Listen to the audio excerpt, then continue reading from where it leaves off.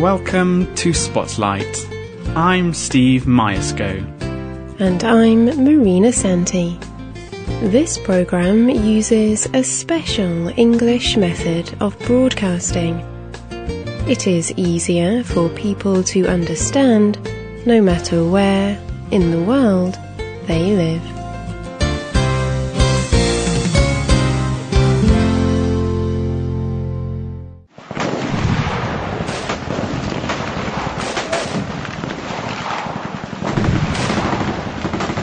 Wars. Sometimes our world seems full of them. Some conflicts, like Iraq and Afghanistan, are often in the news. But there are also many conflicts in other countries around the world. Many of the wars have lasted for years, yet they rarely appear in the news. However, some of these countries are now stepping out of conflict and starting to develop peace. This Spotlight program looks at a project to help countries that are slowly moving away from years of conflict.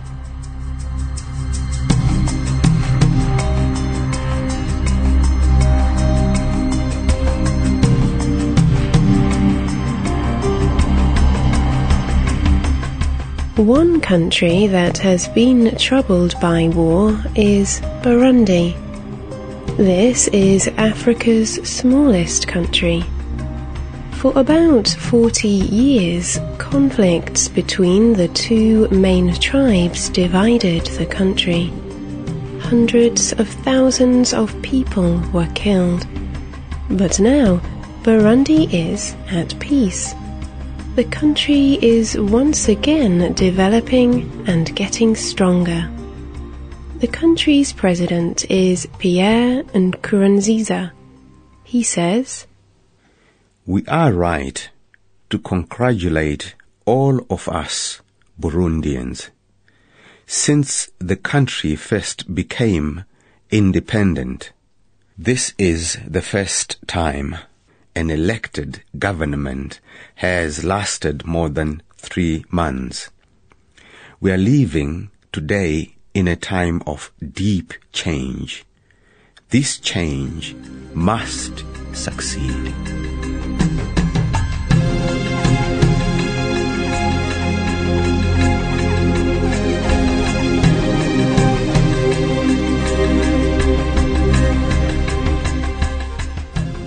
Burundi used to be governed by Belgium, but it became independent from this small European country in 1961.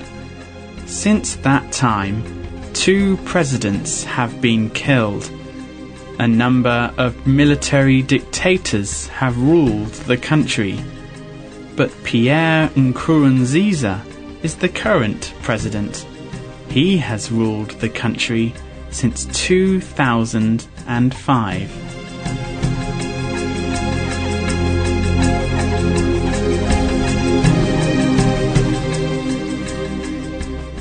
Burundi is one of the poorest countries in the world. But now, new hope is rising. A project that was started by the United Nations is providing a way out of conflict. This project is called the United Nations Peace Building Fund. This gives money to countries that have a recent history of war.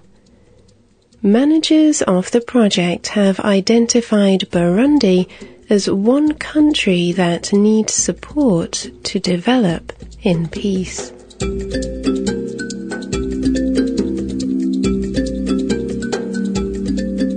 The UN started the Peace Building Fund in 2006. Burundi is one of a group of countries that received money from the fund. The other countries were Sierra Leone, Guinea-Bissau, and the Central African Republic. The aim of the Peace-Building Fund is to support nations that have recently been at war. The countries in this first group are all at peace now, but they are all still struggling with the effects of war. These effects include poverty and poor services. They also include damaged relationships between different communities and the government. The Peace Building Fund gave over $30 million to Burundi. The government is using this money in a number of different ways. Some of it is being used to help Burundi build a better democracy, and the police and army are both receiving better training and equipment. The fund is also giving money to support human rights in the country.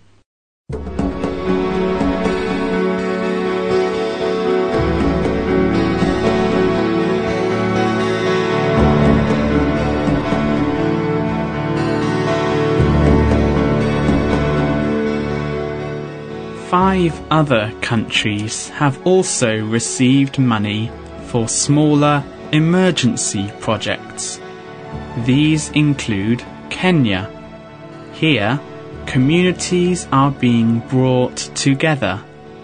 This follows an election period that was troubled by violence. Haiti is another example. The fund has provided money to improve a prison in that Caribbean nation.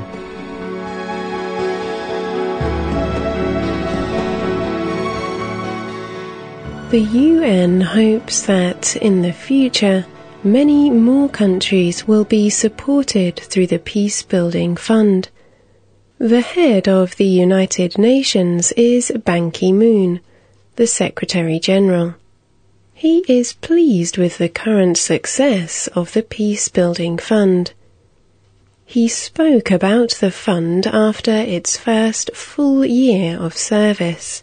He said, "The fund has been supporting countries to build lasting peace and security after a time of conflict.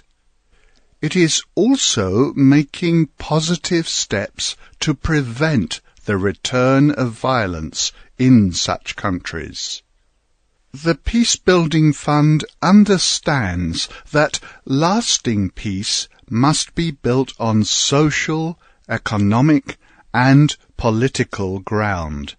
These must serve the needs of the population." The plan now is to increase the number of countries the fund supports. A second group of countries has been chosen to receive long-term support from the Peace-Building Fund. These are the Comoros, the Ivory Coast, Guinea, Liberia, and Nepal.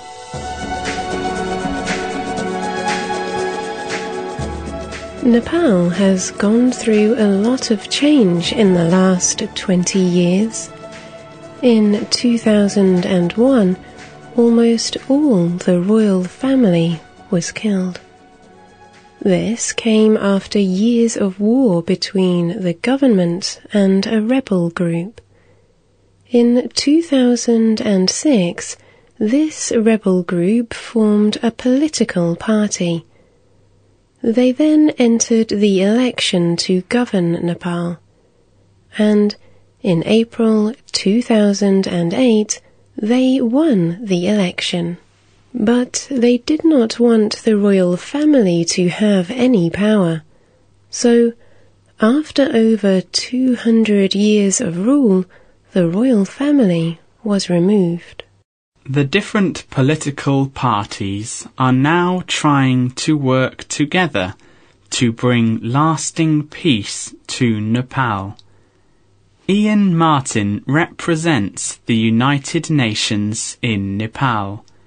He spoke to the British newspaper The Guardian about the Asian country. The difficulties that face the Prime Minister, the government, and the Parliament are huge. The people involved in Nepali politics have been able to work through their differences in an amazing way, but trust among them could easily break. The biggest problems are those that first caused the rebels to act: poverty, lawlessness, and unfairness. In September 2008, Ban Ki-moon promised $10 million to Nepal. This money is from the UN Peacebuilding Fund. Groups from Nepal and the UN will now decide how to spend the money. They expect the money to go towards encouraging human rights, helping poor communities get jobs, and helping communities bring peace among themselves.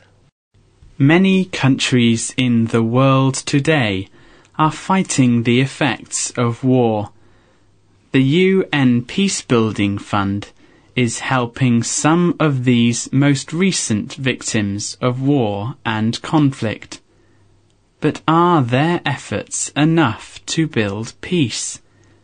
Or is more help needed? The famous Christian worker Mother Teresa had this attitude: do not wait for leaders, do it alone, person to person. So, international organizations may help.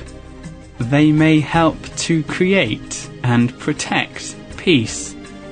But really, the job belongs to citizens from all over the world.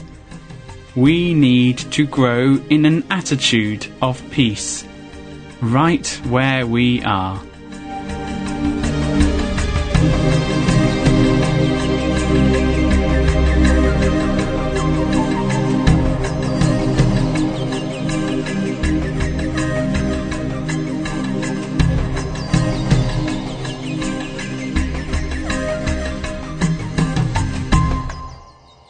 The writer and producer of this program was Steve Myesko.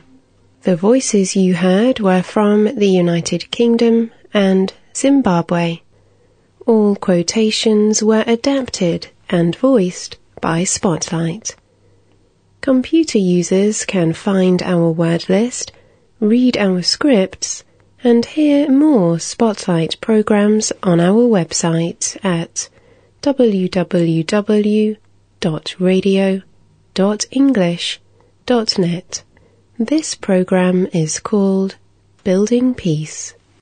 If you have a comment or question about Spotlight, you can email us. Our email address is radio@english.net. Thank you for listening today. We hope you can join us again soon. Goodbye.